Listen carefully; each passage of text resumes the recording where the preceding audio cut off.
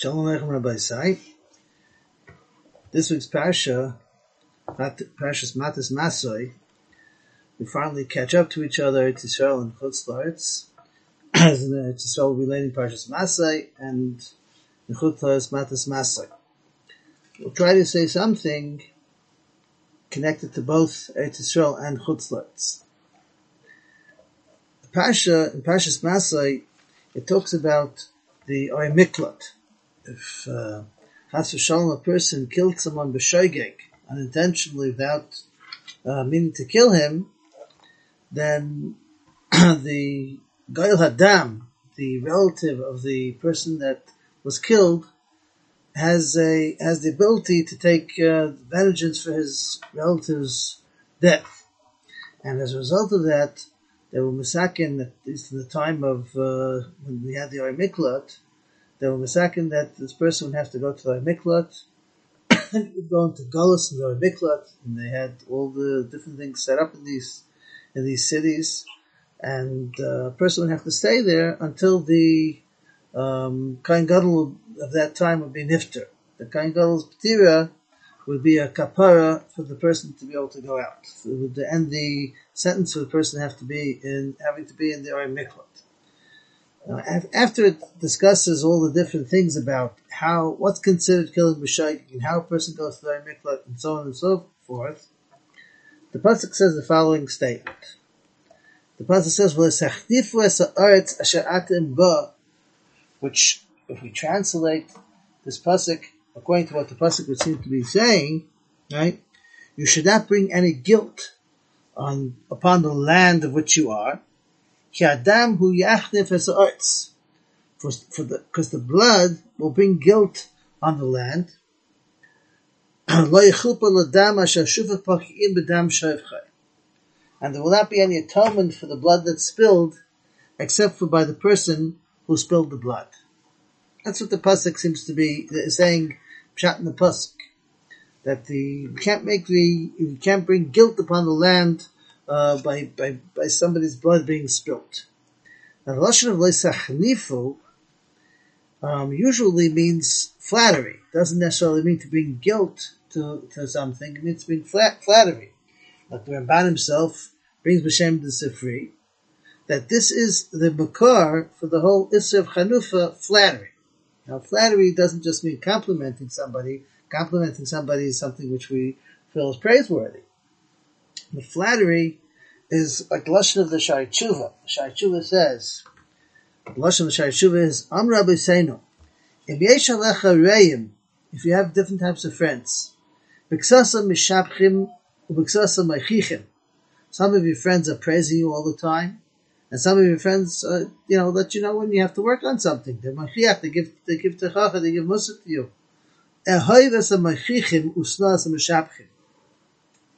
You should love the ones that are ready to give you techacha, to give you musar. Usna es ha-mishabchim. But you should hate the ones that are praising you all the time. Ki eile l'chayei olam yiviyut. The ones that give you techacha, their intention is to help bring you to good places, to chayei olam, to Olam Haba. But the ones that are praising you all the time, in reality, b'ra'aska yisamchucha. They're really happy about when they see something bad happening to you, ki yishapchucha, because they're constantly complimenting you. Again, not when we compliment somebody, we're talking about flattery. They tell a story that there was once a mayor of a city in Eretz Yisrael that he was very, very disappointed.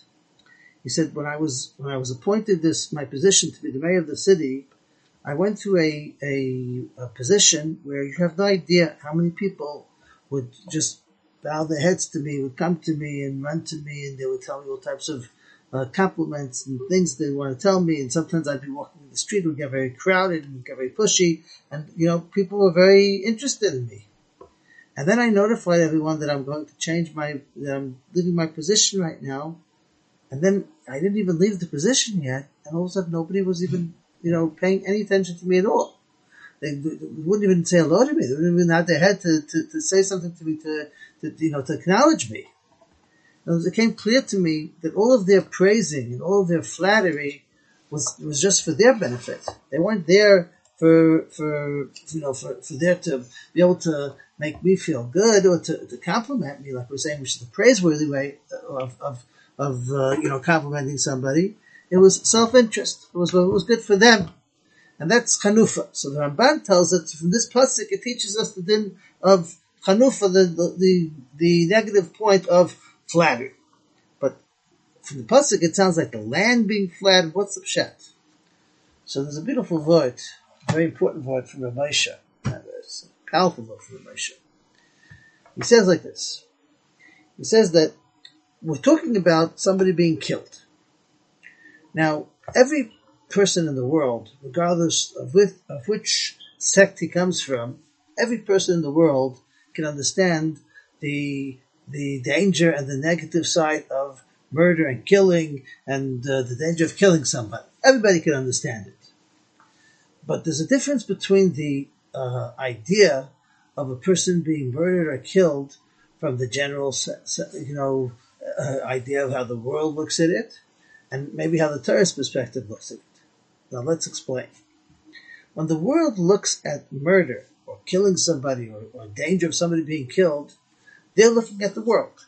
There's a world that exists, and in order for us to have a safe, healthy world to live in, it can't work if there's going to be murder and there's going to be people not being careful about hurting people and possibly killing people, and dangerous things, even if it happens by accident, right? And therefore, we have to take action to make sure that such a thing happens.